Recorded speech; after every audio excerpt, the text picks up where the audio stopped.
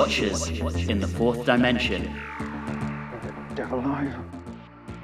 I am honored to be here and to be part of your plan. Very foolish. Very foolish indeed, young man. Hello and welcome back to Watchers in the Fourth Dimension. I'm Anthony. I'm Don. I'm Julie. And I'm Riley. I'm the leader. I have the knife. Do you want to argue about it? This episode, we are finally heading back to the planet Kemble, where the Doctor and his friends are facing the Dalek threat from 2 stories ago. Yes, it's the legendary epic, The Daleks' Master Plan. A quick note on how we're structuring our discussion of this story. As this one is so absurdly long, clocking in at 12 episodes, we'll be splitting it into 2 podcast episodes, each covering 6 episodes of this story. We'll do our behind-the-scenes information for all 12 episodes in this podcast, and items like the metrics and our ratings will be next episode. So, since this is so absurdly long, we'll be doing a short summary in each podcast episode covering the episodes that we're covering in the corresponding podcast, if that makes sense. This story was commissioned by previous producer Verity Lambert, who'd been asked by the BBC higher-ups to maximize the use of the Daleks since they were so absurdly popular. With those instructions, she expanded a planned 6-part Dalek story to be written by Terry Nation into a 12-parter, with the idea that Nation would write 6 episodes, Spooner would write the other 6 based on outlines from Nation. And Nation was returning for his 6th outing on the show, while this was Spooner's 4th and last credited writing job on Doctor Who. Old Terry wrote episodes 1 through 5 and episode 7, while Spooner wrote the rest. And it was actually during the recording of this story, and I kind of find this ironic given that it was Verity who commissioned it, that both producer John Wiles and story editor Donald Tosh submitted their resignations from the show. Wiles had never been happy as a producer and actually wanted to go back to writing and directing, and this, coupled with an increasingly difficult relationship with William Hartnell, brought things to a crisis point. The relationship between the two got so bad that Wiles started making plans to have Hartnell replaced. The fact that his superiors didn't support him in this made him feel that his position of producer was untenable, and then Tosh resigned out of loyalty to Wiles. Directing this story, we have the return of our dear friend Dougie Camfield, who directs all 12 episodes. What an absolute hero. And he had, of course, previously directed The Crusade and The Time Meddler, as well as a part of Planet of Giants. Handling the incidental music, we have Tristan Carey returning with actual new music. He had previously provided music for the original Dalek serial, The Daleks, and Marco Polo, and we most recently heard his music from the Daleks reused in The Rescue, and it will also get reused a couple more times in the near future. Finally, designing this story, we have 2 series stalwarts. Original designer of the Daleks, Raymond Cusick, returns for his 10th and final job on the show, and Barry Newbury comes back for the 6th time, having been the designer on the show's very first story. So we have the 2 designers who are really responsible for a lot of the aesthetic of the show to date and setting that initial tone. We'll move into our short summary, which this time around is in the hands of Don. Over to you, my friend. The Doctor and crew arrive on the planet Kemble, about 4 episodes too late to do Mark Corey any good, but better late than never, I guess.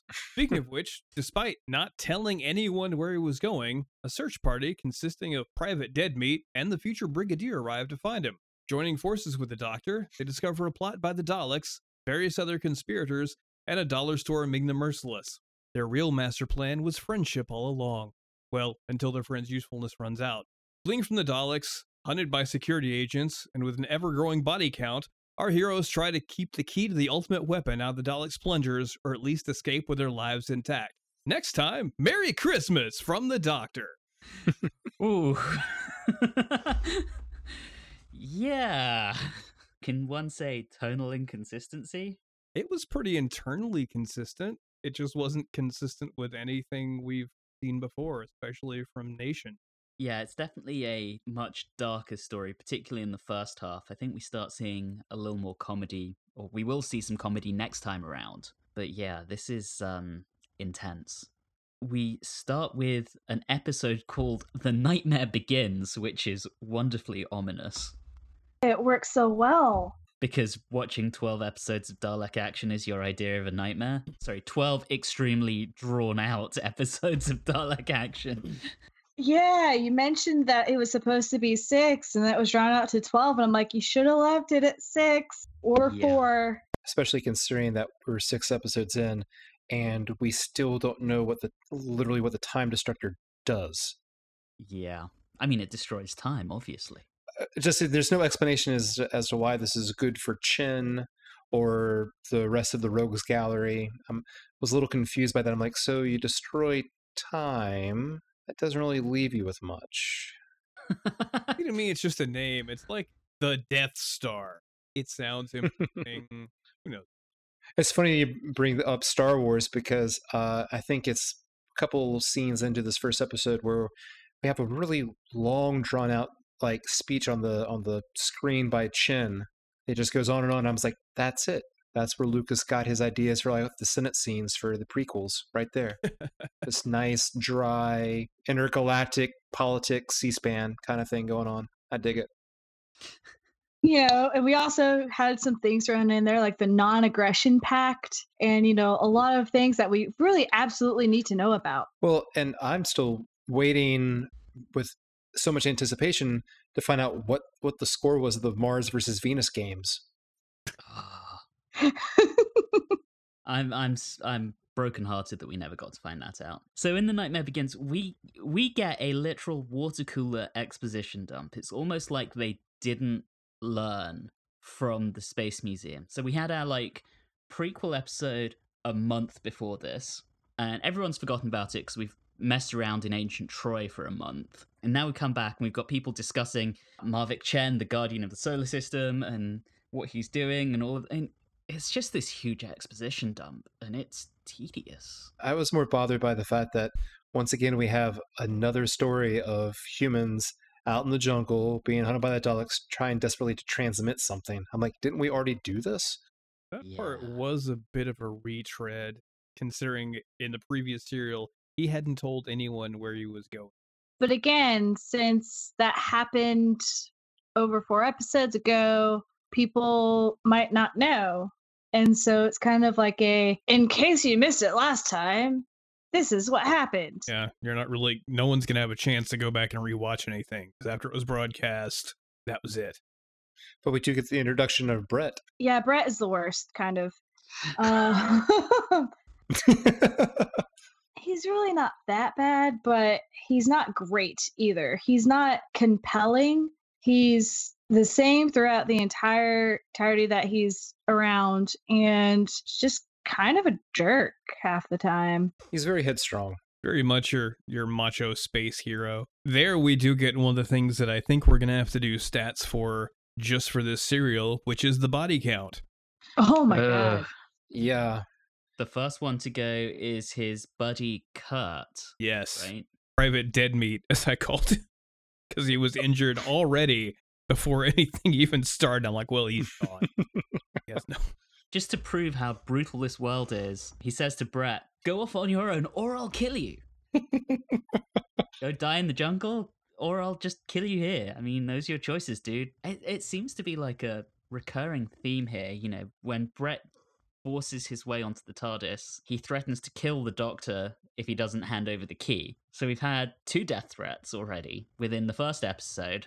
We also have that same pattern repeat itself later on in the Traitors with the guy from the prison planet. If you just ask nicely. You mean the prison planet, also known as Desperos? Yes. Because it is home to such Desperos people. Good old Terry. And also, they did look like members of Three Dog Night, at least from what I saw. So I'm going to call Terry Nation out on something. You guys remember when Ian, Susan, Barbara, and the Doctor were in the Dalek City, and Ian wanted to be the one to go to the TARDIS to get the anti-radiation drugs that the Thals had left behind, and Susan made up that bullshit about the lock, and how if someone other than her or the Doctor tries to open it, the lock will melt because there are weird combinations inside the lock or something. That gets completely abandoned here, and the Doctor hands over the key, and Brett just waltzes in. Wait. Are you saying that Doctor Who continuity isn't perfect? Yeah. Weird. But in 2 stories written by the same dude. It's been a couple of years. Yeah, it's been a while. Yeah, fair enough. I just want to call out Terry. I mean, I also want to talk about how poorly Katarina's written, but, Who? Exactly. That's a case of they did not know how to write for her. I don't think we really need to talk about Creaky McRedshirt because we would talk about her longer than she's ever on screen.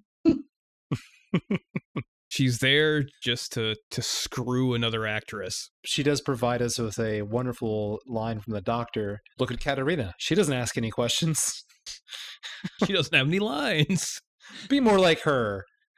She's barely a character, and she doesn't even know what tablets are. Bless her heart.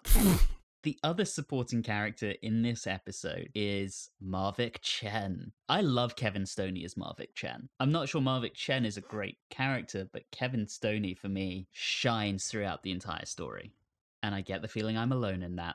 No, I'm sitting there thinking, and I agree with he is wonderful at playing that character, but oh my god, do we have to go back to him like every 5 minutes and have him give a little bit of exposition of like 2 or 3 words and then like move on? Because it just keeps going back. Yeah. Oh. I think I might be alone in this 'cause I feel like I'm the only one that enjoyed this story. Oh, I really enjoyed it so far. No, I enjoyed it as well. I think we may all have enjoyed it for very different reasons. So, Marvick Chen, so from some of the photos, he kind of looked like the actor was in blackface. I did some reading up on this because I'm me, and that's the kind of stuff I do in my spare time because I have no life. It turned out the intent was they wanted to make him blue. I thought he was in to bring something back, Mongol face. Yeah, that's kind of what I got. No, he was in blueface because, you know, this is 5000 AD and humans have started breeding with Smurfs? I don't know. But yeah, he's meant to be slightly blue. They knew it was in black and white, right? Yes. Cool. We end The Nightmare Begins with the Daleks approaching the TARDIS, which is one of the most disappointing cliffhangers ever. I mean, maybe it was more exciting if we had the real episode, but somehow I doubt it. But that does bring us into the first real episode we've had after 6 episodes of Reconstruction. Day of Armageddon. I remember very, very clearly when news of this episode's return broke in 2004, and it was very exciting. And I feel like this is our entry point into what this story actually looked like, because episode 5, when we get there, is a weird one. This is a good one to have have the full episode of. I mean, visually that is. You get the flame attachment Daleks, which are fun, and you get more aliens.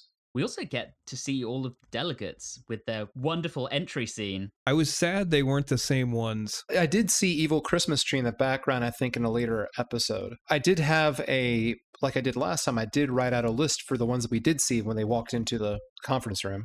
We have Hunchback Vampire, we have Chubby Mummy, Dark Mysterio, Stone Cenobite, and Black Noir. So of those you just mentioned, which one is Zephon, the seaweed man? Oh, I didn't include him. I'm talking because at that point he was already I was talking about that big scene where they all walk in at the same time. Got it. I didn't include Seaweed Guy. No. Fair enough. Seaweed Guy, aka Zephon, walks in and his arms are like spread out. I'm just thinking, that poor actor, how tired did his arms get over the course of filming? I like that choice. I thought it was like wonderfully strange and weird and alien. I like that. Yeah, I mean, some of them went really far because not only that, the one guy, his walk was very, very, very special. Oh, yeah. But also at the same time. The kind of bouncy walk? The guy who looked like he was walking in a weird, like the gravity was less for him. Yeah, the bouncy walk. Yes. Yes, a bouncy walk. But yeah, so, like I think all of them to a certain degree tried to do something a little bit like different with their characters. And that's a pretty interesting thing. Yeah, and the fact they're calling this Universal Council together, I mean, to me, we've had the Daleks as fascists and Nazis before, but here they seem to be giving very specific analogies to communism. We've got Vietnam going on, and you've got the jungle warfare and the burning of the jungle. Mm. And this Universal Council, to me, that sounded like, it might almost be declared as the 7th Communist Congress or something like that, which was what the Soviet Union called everything. So it's an interesting switch, and it seems to be that the Daleks are just being used for any kind of totalitarian regime. To me, it seems like, I mean, we talk about how Doctor Who changes, be it through a different showrunner, through a different literal doctor. But to me, every time we've seen the Daleks, they've been different Yeah. in terms of personality, in terms of what they want. And to me, it still seems odd that they're getting people together for their invasions. Like, why would they even bother to do that? They are planning on getting rid of them as soon as they outlive their usefulness, but still, that seems like an extra step for them to go. I mean, they need Marvick Chen for the Terranium, or the MacGuffin, as you say, Don. But even then, it seems like they would just, invade somewhere and steal it rather than be all coy about it. I agree. I'm going to stand up in support of Terry Nation here and say there is that line of dialogue that it can only be found in the solar system. And I think there was something around how the Daleks were unable to breach the solar system. It can only be found in Uranus. One of the only funny lines in this entire serial. Was that the actual line? Yes.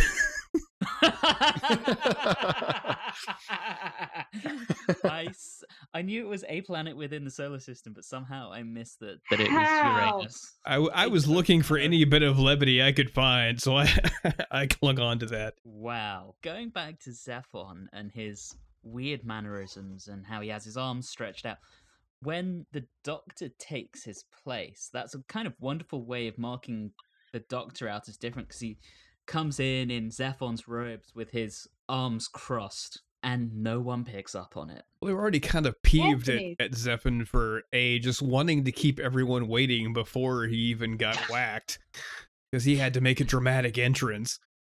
Needless dickery. Yes.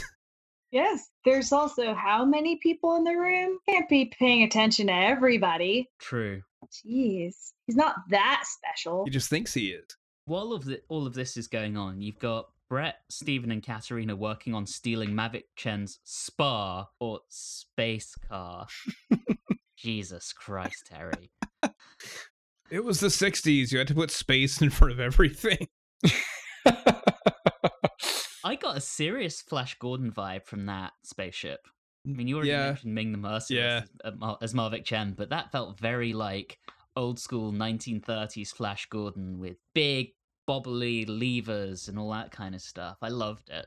I just like the way he sort of barged in when I'm taking over the ship. Just a statement. Your ship is now mine. Brett Vine is very no nonsense. Yeah. And then you have this gorgeous Art Deco interior that when you see the model shots of it in space in the next episode, it just looks awful. It's just not a good design.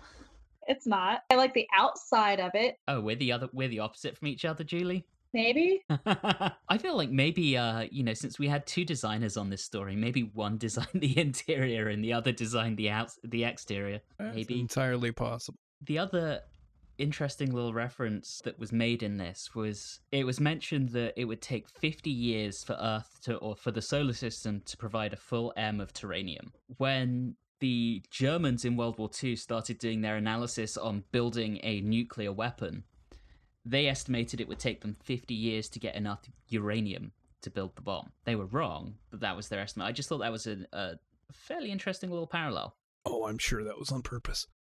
Oh, definitely. 100%. So the Doctor steals the Terranium, and that kind of leads into episode 3. Yes, where we're not sure if he's made it or not. Which, again, as a cliffhanger, I mean, that's not terribly effective. I don't know. We've had other stories where they have gotten separated for quite a considerable amount of time. True. It just feels fairly established that this is the Doctor's way out. I mean, I guess he could go back to the TARDIS. He seemed to have gotten away from them, but since he wasn't specifically on the spaceship, it could go either way as to whether or not he actually escaped. Yeah, that's true. But of course he arrives just in time.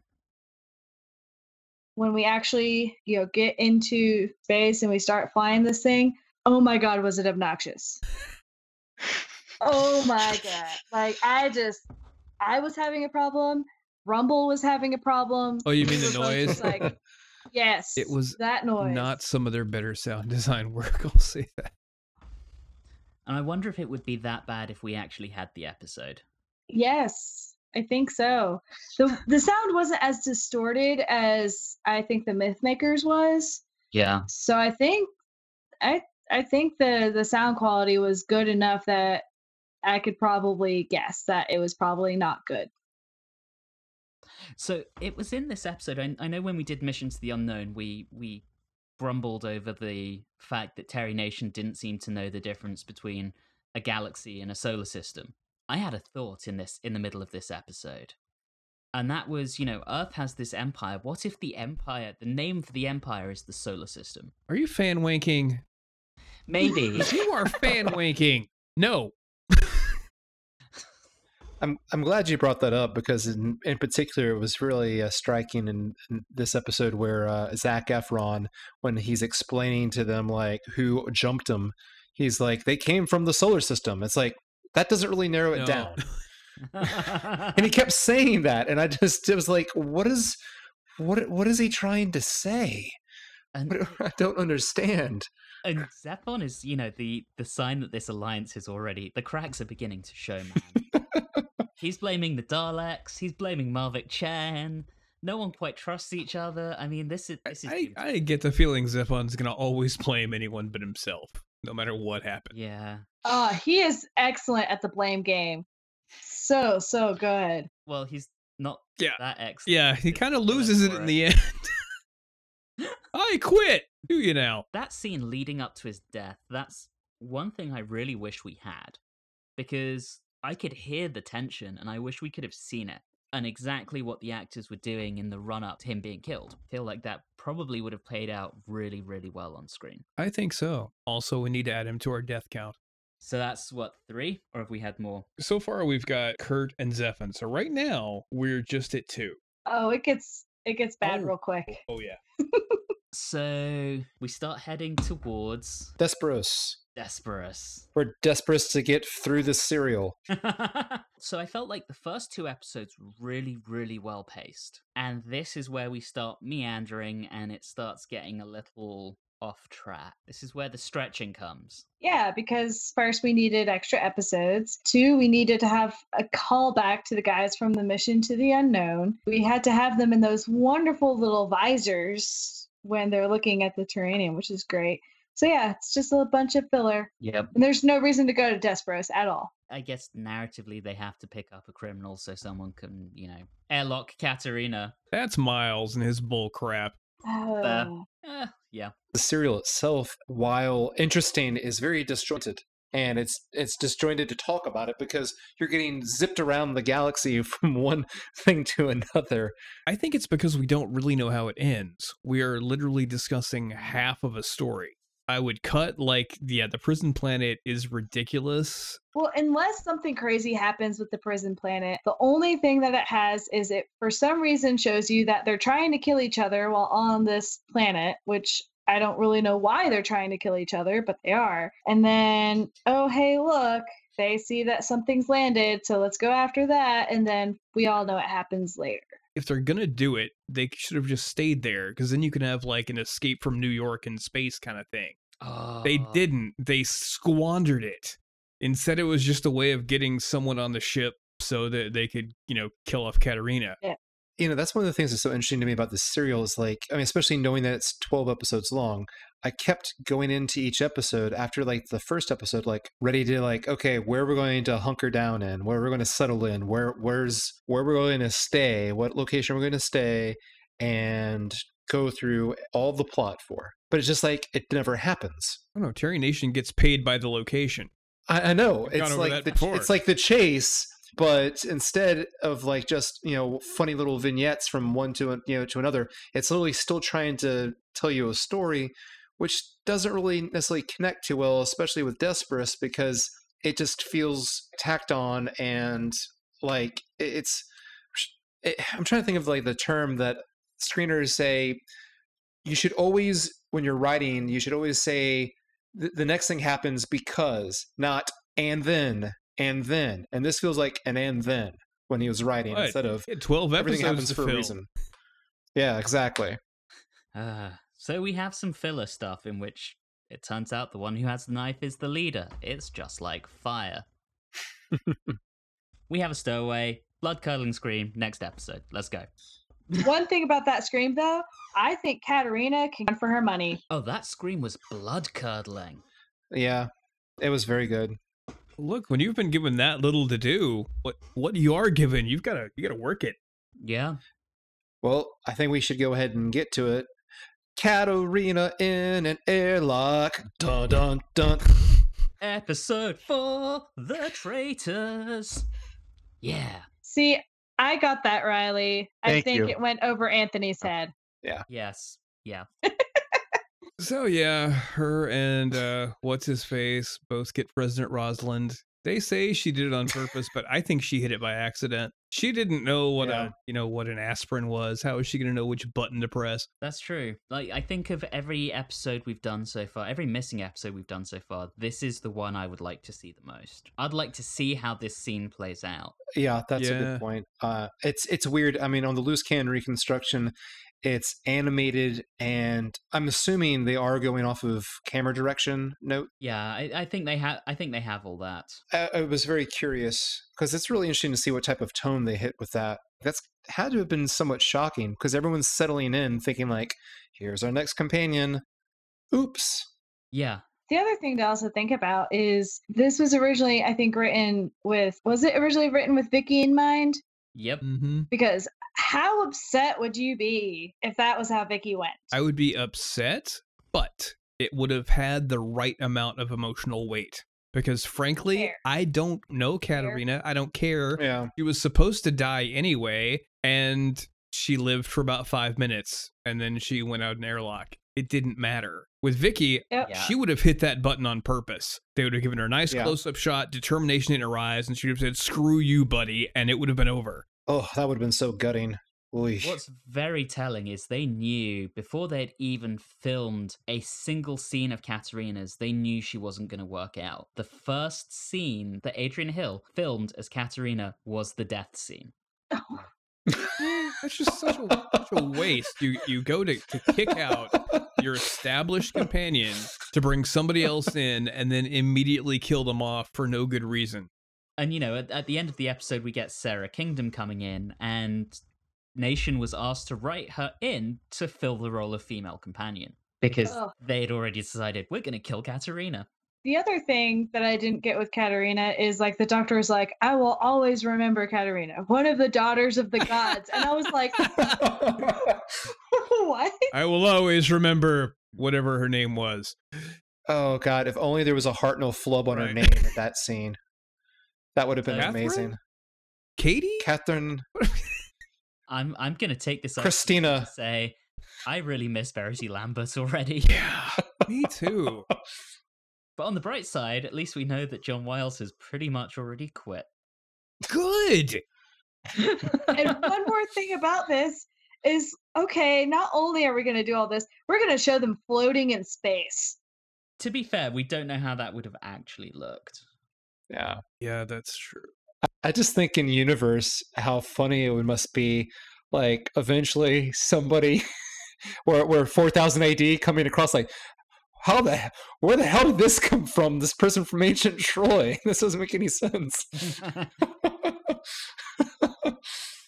Meanwhile, on Kemble, I was very amused by, okay, so the Daleks killed off Zephon, which means we now get another delegate being the voice of the delegates who are on Marvik Chen or the Daleks. Mm-hmm. It just feels to me like while they all have a very distinct visual representation, and I think that's in a large part down to Dougie Camfield, they're not scripted well. They're not scripted to be actual characters until they're needed. No, they're just fulfilling a role.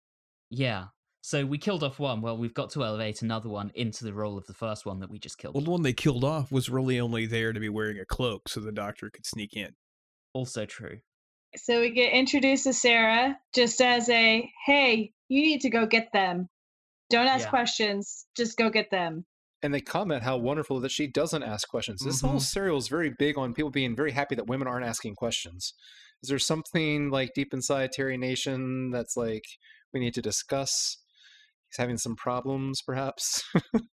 Is it Terry Nation or is it the fact that Verity Lambert isn't running? I the think show it. anymore? I blame Wiles. He seems to have a problem with Yeah. women. Yeah, I mean, he's already thrown out 2 female companions. I just Yeah. imagine that he has like constant like threats to like future female actors. I'll throw you out the damn airlock. You better watch it.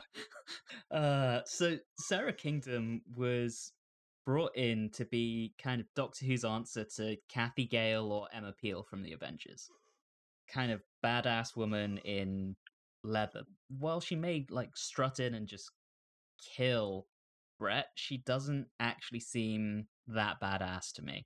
I don't know. I mean, she seemed more badass before they got through the transmitter or whatever that sends them away with the mice. I mean, at first I was like, she is like just cold blooded. She wanted to shoot him in the head. I'm like, they're not zombies. There's no need for that. Aim for the head, she And says. it's almost like she's been brainwashed. You know, A little she's bit. just so brutal and unnecessarily so. She doesn't ask questions. Well, I mean, Brett was kind of the same way. I think it was Sander who talked about this. This regime is just so ridiculously brutal and totalitarian. Well, it's so funny because they were under some sort of peace agreement, and yet they're this brutal. It's a very brutal piece. Yeah.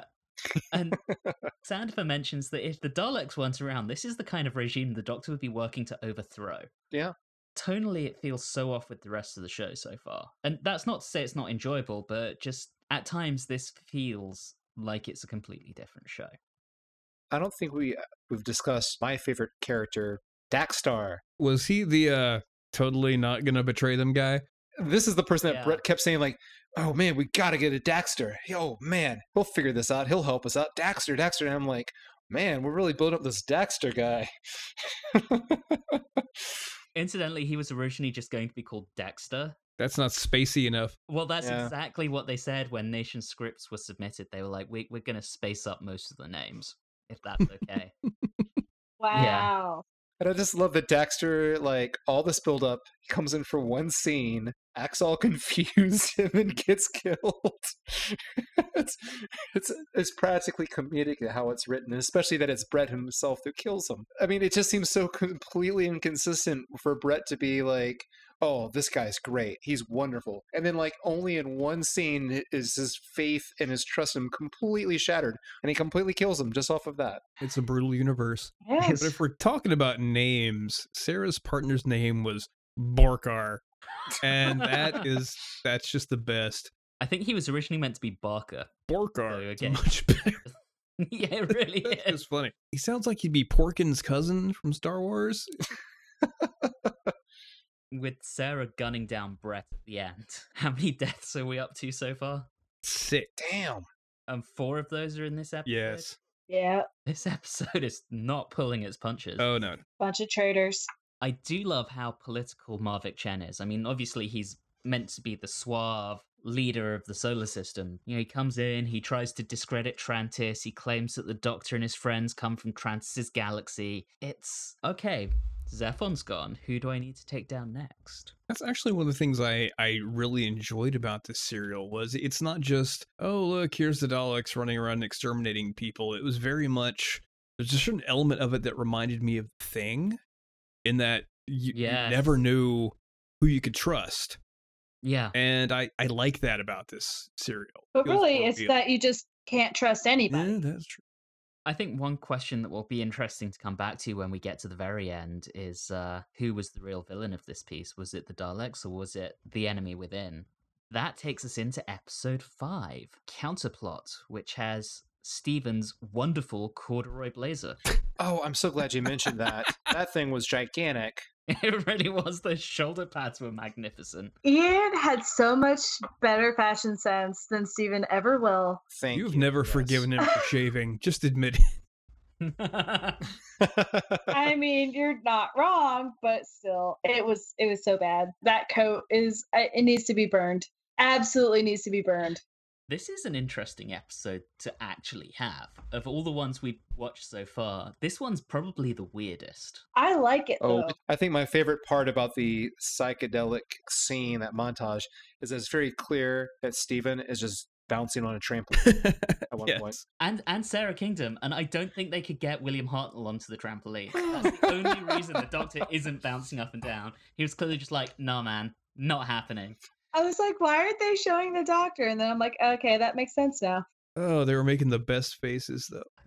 That scene was wonderfully bonkers.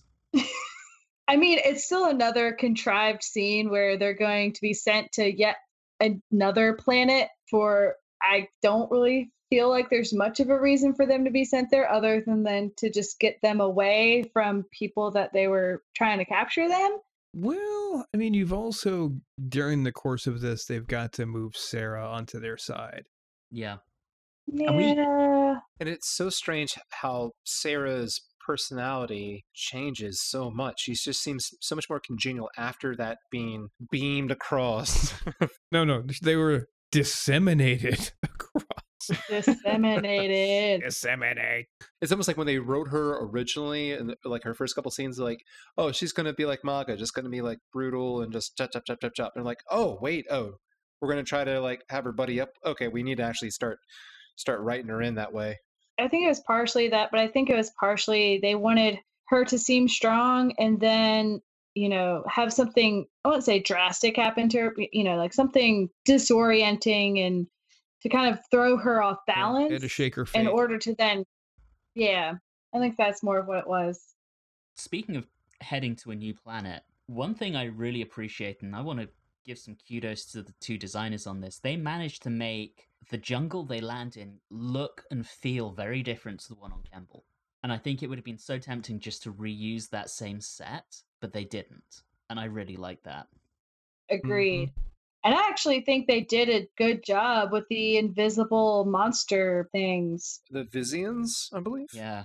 They should have been called Because the they're- Invisians. Because they're invisible. Ugh. I mean, it's a weird premise and maybe not like the best thing to have, but considering what they had to work with, I feel like they did a decent job of. I feel like at that point when I saw they were going in the invisible creature bit, I was like, so we ran out of money for this serial then? Is that why we're doing this? The other thing I love as a cap to the transmission, what did they call it? The molecular dissemination. When they land, the doctor's like, the mice couldn't have done that. I just want you guys to know Douglas Adams was 13 years old at this point. Oh, there you go. And Okay. he was apparently a Doctor Who fan. By the way, I do have the mice on my death count as well. I was about to ask. Also, the Dalek pursuit fleet, who were destroyed for their failure, plus the Daleks and some Vizians. How many Daleks are you counting as being in the pursuit fleet? I didn't put a number. I just wrote it down. So we'll take a swag at 15. We'll say $15. Okay, and how many do you think were killed by the Vizians? 3. 3. And how many Vizians? 3. 3. Okay. Everything is divisible by 3 in this. Why not? It's 12 episodes long. That's divisible by 3. All makes sense now. Julie would rather that those 12 episodes had been divided by 3. And that was the number of episodes in this story. Agreed. One thing I did like is, yet again, the Doctor knew things about this planet, and that made me happy. Basically, I like it any time that the Doctor shows that he's the Doctor and he's like, oh yeah, I know about all these random planets. It makes me very happy. Yeah, that's a good thing. I love how the Vizians are said to be 8 feet tall. Why stop there? Make him 12 feet. Yeah. Make him 20. I mean, it's actually rather important because if it were like 8 feet, where the trees were rustling and things like that makes sense, and that the dogs would be able to point and shoot at something that's fairly lethal. If it was 20 feet, where they're aiming would hit their leg, so they probably wouldn't have died. So, it has to be reasonable. Yeah. This is going to be really random, but the Vizians, when they're get the 3 of them that are killed, I swear the noises they make, or maybe their death scream, sounds like Little John. I don't know. Keep an ear out for that. One other thing, Don mentioned how the main point of this episode was to basically get Sarah Kingdom round to the cause of the Doctor and Stephen, and the good side, basically. When they're talking about what she thought the Terranium might be used for, she talks about it being used to spread peace. How? What the hell were they going to do with it that would spread peace? And a full M of it. Stephen has a really good point when she says this, when he says, oh, so you just blindly follow orders. And I'm like, that's the whole thing, is like they blindly follow. They don't ask questions. To the point where she even kills her own brother because that's just dropped in. Yep, which seemed a little bit unnecessary. In the original version of the script, he was going to be her lover. Lover, brothers, Casca le Diff. I think part of it is so you could be able to connect with her a little bit more because she was so abrasive and so strong at the very beginning. It's kind of like a, you know what? While she's really tough, she lost something because of it. Yeah. And I suppose also True. shows how much of a follower she is. Yeah. I'm wondering whether that might be a deliberate illusion, the whole, I was only following orders. Don't ask questions, just do as you're told, and, when you're eventually held accountable, just following orders, Gov. Anyway, that's all resolved when the Daleks show up, and that convinces her. And that leads us into what I think is one of the best cliffhangers so far, with the Doctor just saying, I'm afraid, my friends, that the Daleks have won. Oh. Shivers. All right, so what is this one? Coronas of the Sun, episode 6. This is the first one that was written by Dennis Spooner in this story, so we're out of Terry Nation land here. Interesting, because this episode has my favorite line of the first 6 episodes. The Daleks and Chin are bickering back and forth of who's to blame, and after Chin makes some explanations as to why there's no terranium and such, the Dalek just says, "You make your incompetence sound like an achievement." I'm like, the Daleks have just met their first politician. I love that quote as well. Oh my goodness. I think this is really where we start seeing the difference between the two writers, because Dennis Spooner does dialogue and witty banter so well, and Yes. while Terry Nation has come up with some great concepts, that has never been a great strength of his. And you can actually tell the difference between that because this one, while it's somehow more dramatic because it's like, oh no, the Daleks have them and a lot of crazy things are happening, it is also the most lighthearted of the whole thing because of just witty banter. Yeah. Yep. That whole scene just got me fantasizing about how much I would love to see a Dalek up on a presidential debate stage with all the other human candidates. It would just be so wonderfully funny. So, Daleks versus Donald Trump, please. Presidential debate 2020. It seems like the way that Chin is played in that scene and that Dalek is getting angry, it's like Chin is really enjoying, winding up the Dalek. And it's just that is just so funny to me about I'm gonna really piss him off and just needle him and watch him get all ticked off. It just seems so funny to me. Marvick Chen has just been doing a wonderful job both in this episode and the previous episode of making it seem like he's doing really, really well and everything is the fault of the Daleks. He's just playing them. Yeah, I just wish I had a better understanding of what his end game was, because I don't really understand it. I understand his current machinations, but I don't really understand how he envisions himself to come out on top after the Daleks do whatever they want to do with a time destructor. He explains his evil plan. I think it's actually in this episode. Is that to the bald fellow? To the guy that I think should be added to the camp count because everything he says is funny.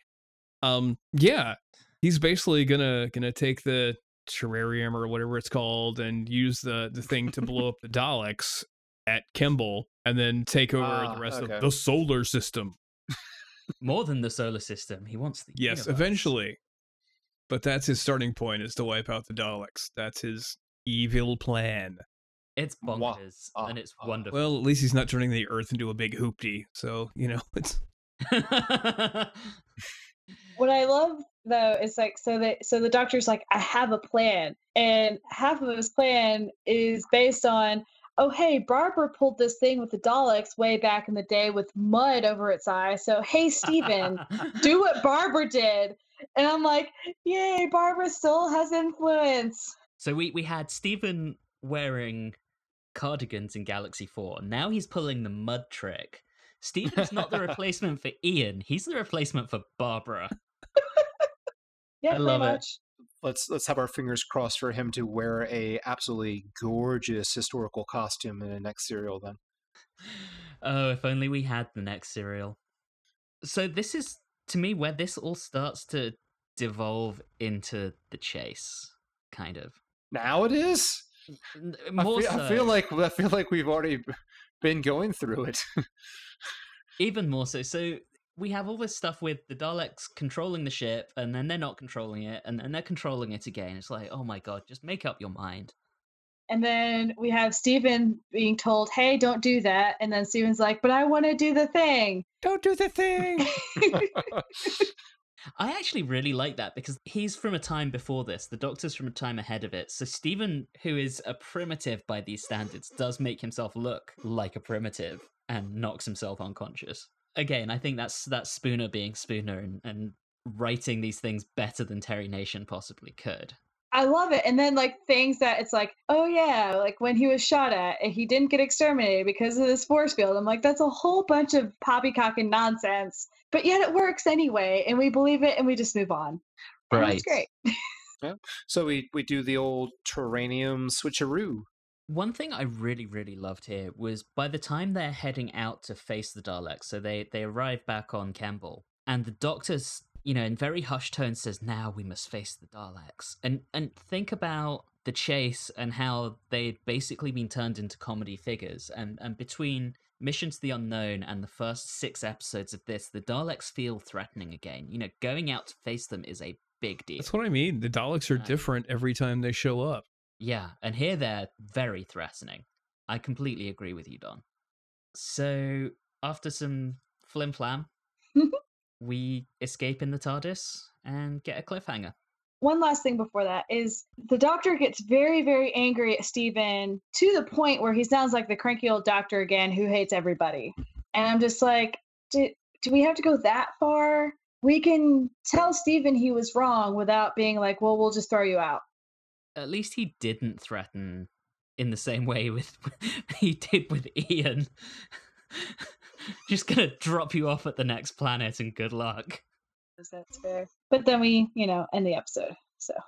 Yep, we are left on a cliffhanger with the whole atmosphere of wherever they have landed being extremely poisonous, or entirely poisonous, I should say. It kind of feels like we've left the Daleks and Marvik Chen behind, but I guess we'll find out more next time. We've covered 6 of the 12 episodes. We'll be back next time to see how the rest of this story goes and then do our metrics and ratings. In the meantime, all of our previous episodes are available on your favorite podcasting app. You can interact with us on Facebook, Instagram, and Twitter at Watchers4D, and you can also email us at watchers4d@gmail.com. But for now, thank you very much for listening, and have a good one.